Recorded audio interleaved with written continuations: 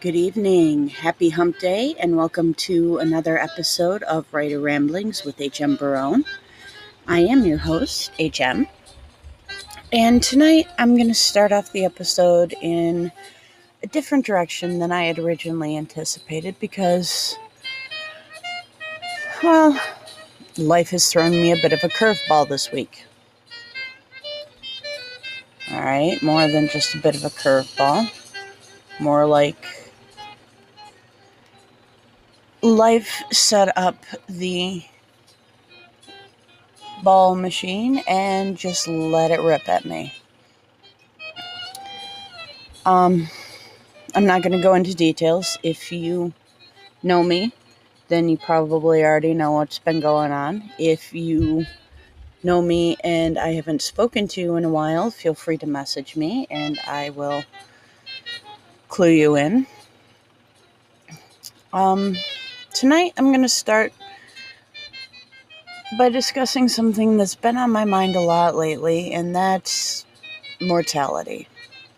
Now, I know. How could this possibly pertain to writing? But let's face it, we've all seen the meme out there where Joss Whedon, Stephen King, and George R.R. Martin walk into a bar and everybody that you've ever known and loved died.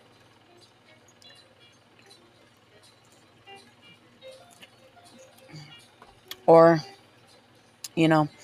Joss Whedon, George R.R. Martin, and somebody else. But those are the 2 or 3 big names that are experts at killing off the characters that we know and love. And it was Robert Frost who said that if there's no tears in the author, then there aren't going to be any tears in the reader. And for those who have read my books and are aware of the many characters that I have personally eliminated, you will know that I have shed more than my fair share of tears. Because while it just takes a few strokes of the key to finish somebody off, this is a person that I've spent time creating and nurturing and cultivating to become somebody that you can relate to and connect with as you read. And so it hurts me as much as it hurts you. Yes, I know that's very cliche as well. But as for the characters that I was going to discuss tonight, again, speaking of mortality, I decided to go in a different direction. Because these particular characters have seen an interesting bit of bloodshed. I'll use interesting for lack of a better word. I was going to follow the chapters and talk about Mythos and Jamian and Liren and Blythe next, but then my amazing art goddess sent me this absolutely glorious text over the weekend. Or maybe it was just before the weekend, I can't remember. Anyways, she had to stop reading the first chapter of my book because a scene in it spoke to her so much that she had to do a drawing. And I almost cried. It made me so happy. Especially after everything that I had learned over the weekend. She is just amazing. And so I decided to talk about Tarek and Renee instead, since they are Kaylin's family. And she's the one that I discussed last week.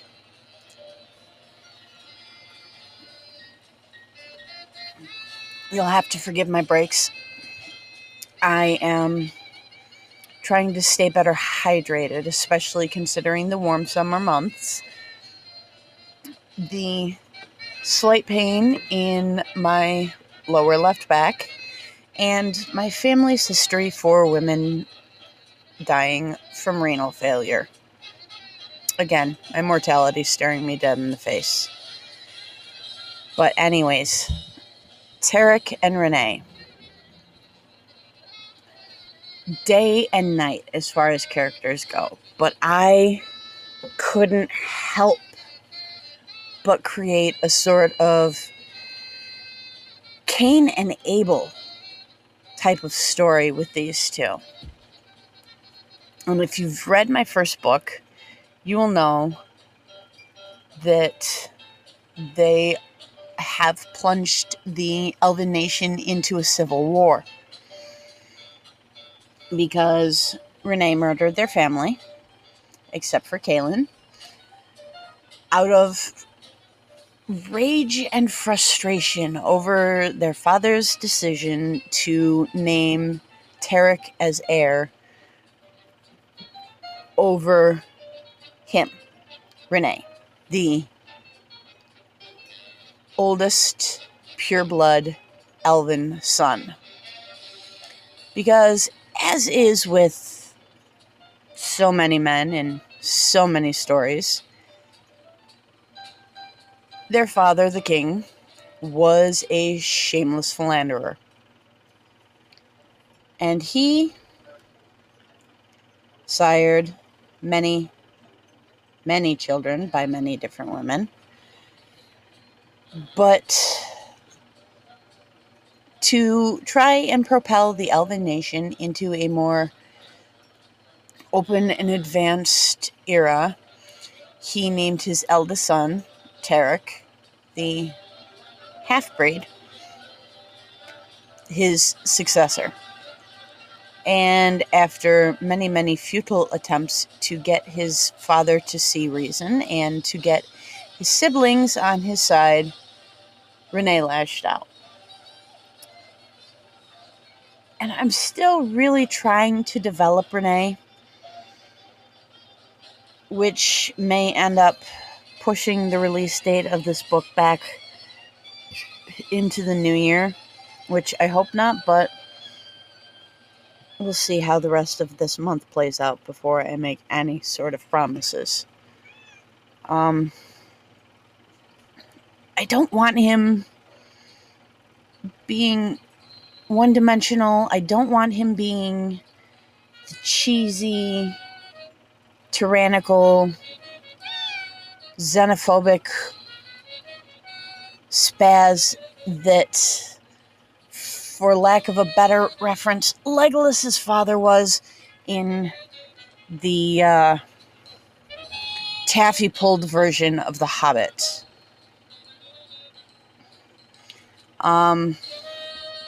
King Thranduil, yes, he was a pureblood elf. Yes, he was a high elf. Yes, he was xenophobic. And yes, he closed off his kingdom. All things that are similar to Renee.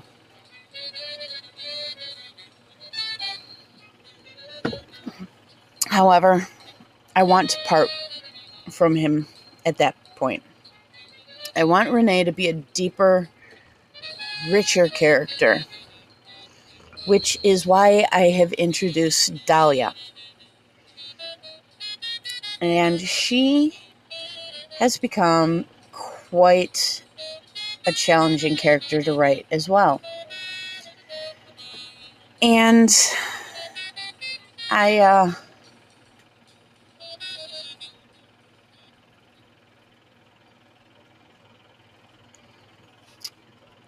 kind of struggling with them, but they've also kind of gone on the back burner for the moment because of all of the other characters that I am working on before I get to them. Now, Tarek, I kind of created before I even started to add him into the books. He and Kaylin were non-player characters in the D&D campaign that I ran before my art goddess and her wife moved out of the area. So Kaylin and Tarek are kind of well developed already.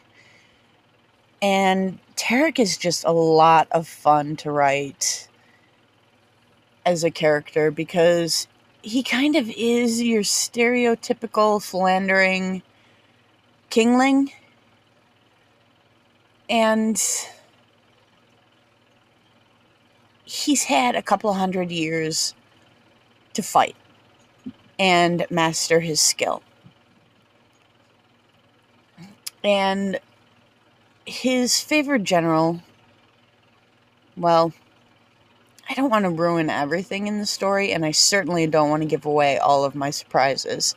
So you'll have to learn more about his favorite general by reading the books when they come out. But Renee is really the character that I am planning on focusing on when I get to those chapters.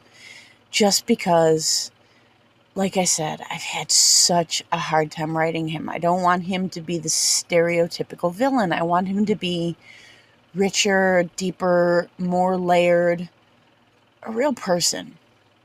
Elf. But, and Dahlia too. She's the daughter, she's a pureblood elf as well, who has fallen madly in love with her king, and he with her. And I really need to work on fleshing out his generals more too, so that they don't come across as absolute buffoons. Because they're elves. They've lived a long time. They're not stupid. And I need to stop treating them that way. So, like I said, these particular chapters are going to need a significant amount of work. Now, I just finished the second chapter with Kaylin and Hajib. And I'm really happy with this second draft of it. I've gotten a lot more in depth with it. I've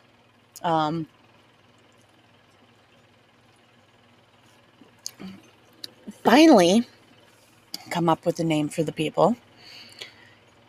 And have started to scatter that throughout the book. But once again, the disturbing amount of downtime that my day job has afforded has given me a fair amount of time to do more writing. And while there are other things that I need to be focusing on as well,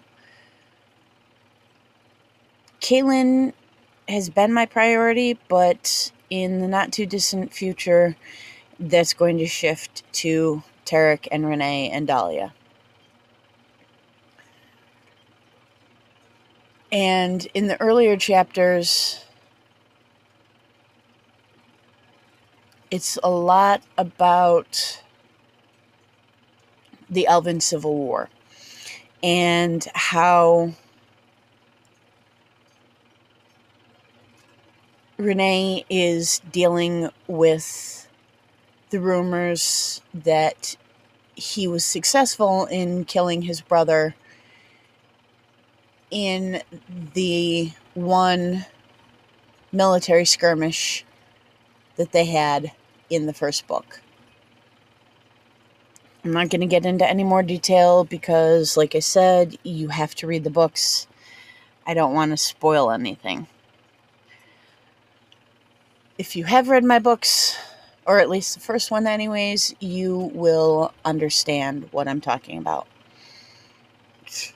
But even in that first book, I regret not having taken more time to develop, especially Renee, before thrusting him into the world, as it were. But if things continue as they are, and I get no better prospects, something tells me that I might be having a significant amount of free time during my day job to continue writing. So this second Way of the Fist book is going to be significantly longer, much more in-depth, and hopefully a much better story. But the way that my art goddess drew Tarek and his... I don't even know how to classify what he and Drusilla have, because it's such a deliciously complex relationship, and I want to delve more into it later on, even in this second book, possibly into the third and fourth books as well. But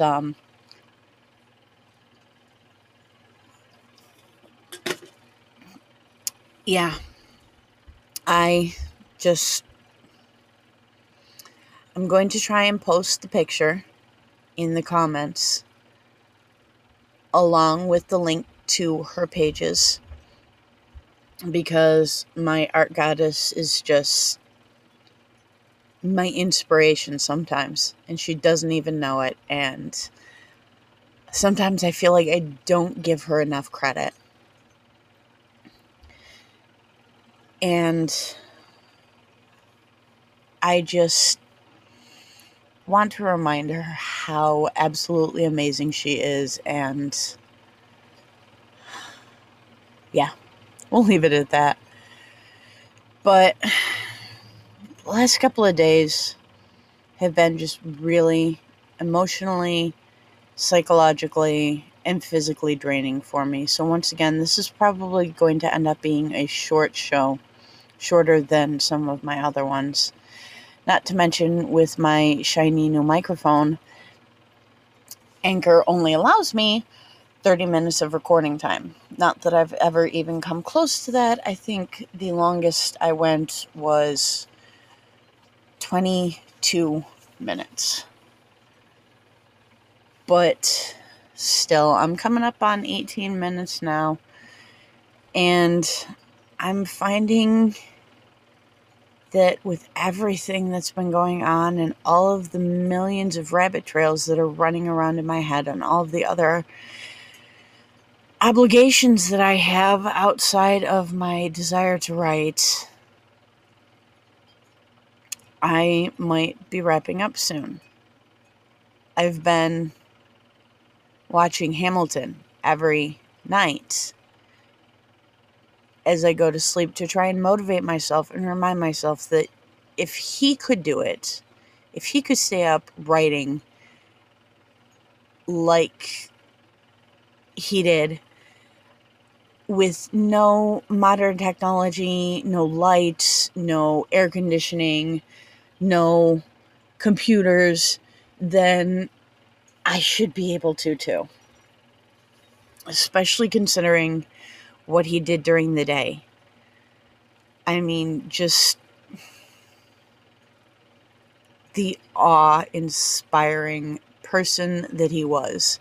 And there are so many others throughout history that I just stare at and think, well, crap. I'm going to be older than they were when they died. And really, what have I accomplished? I know, I'm turning back to the morbid side.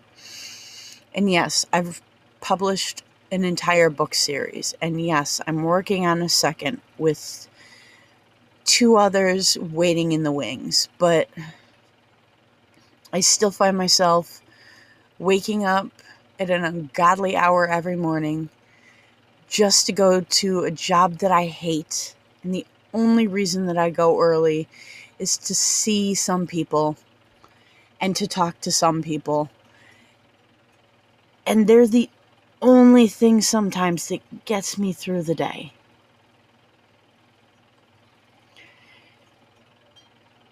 And then I come home and I have 2 teenagers. So today was a rare occasion. Both of my children were home when I got home. I actually sat down, had dinner, and watched the first 2 episodes of the new Loki series with my younger child. But the entire time I was kicking myself for not writing. And I need to get my butt in gear. I need to find a place that's comfortable enough, but not too comfortable. And I need to crack down. So Wednesdays will still continue to be my one day, my evening off to record my show. Because I'm sure you're just waiting with bated breath every week to hear what yammerings I have. But I really need to knuckle down, and I really need to get myself in gear with this writing. Because 1 book a year just isn't cutting it. I need to get the series out. So, this is me at almost 22 minutes again. Yay! You poor thing. You listened to me talk for all this time. Thank you for listening. Have a great evening.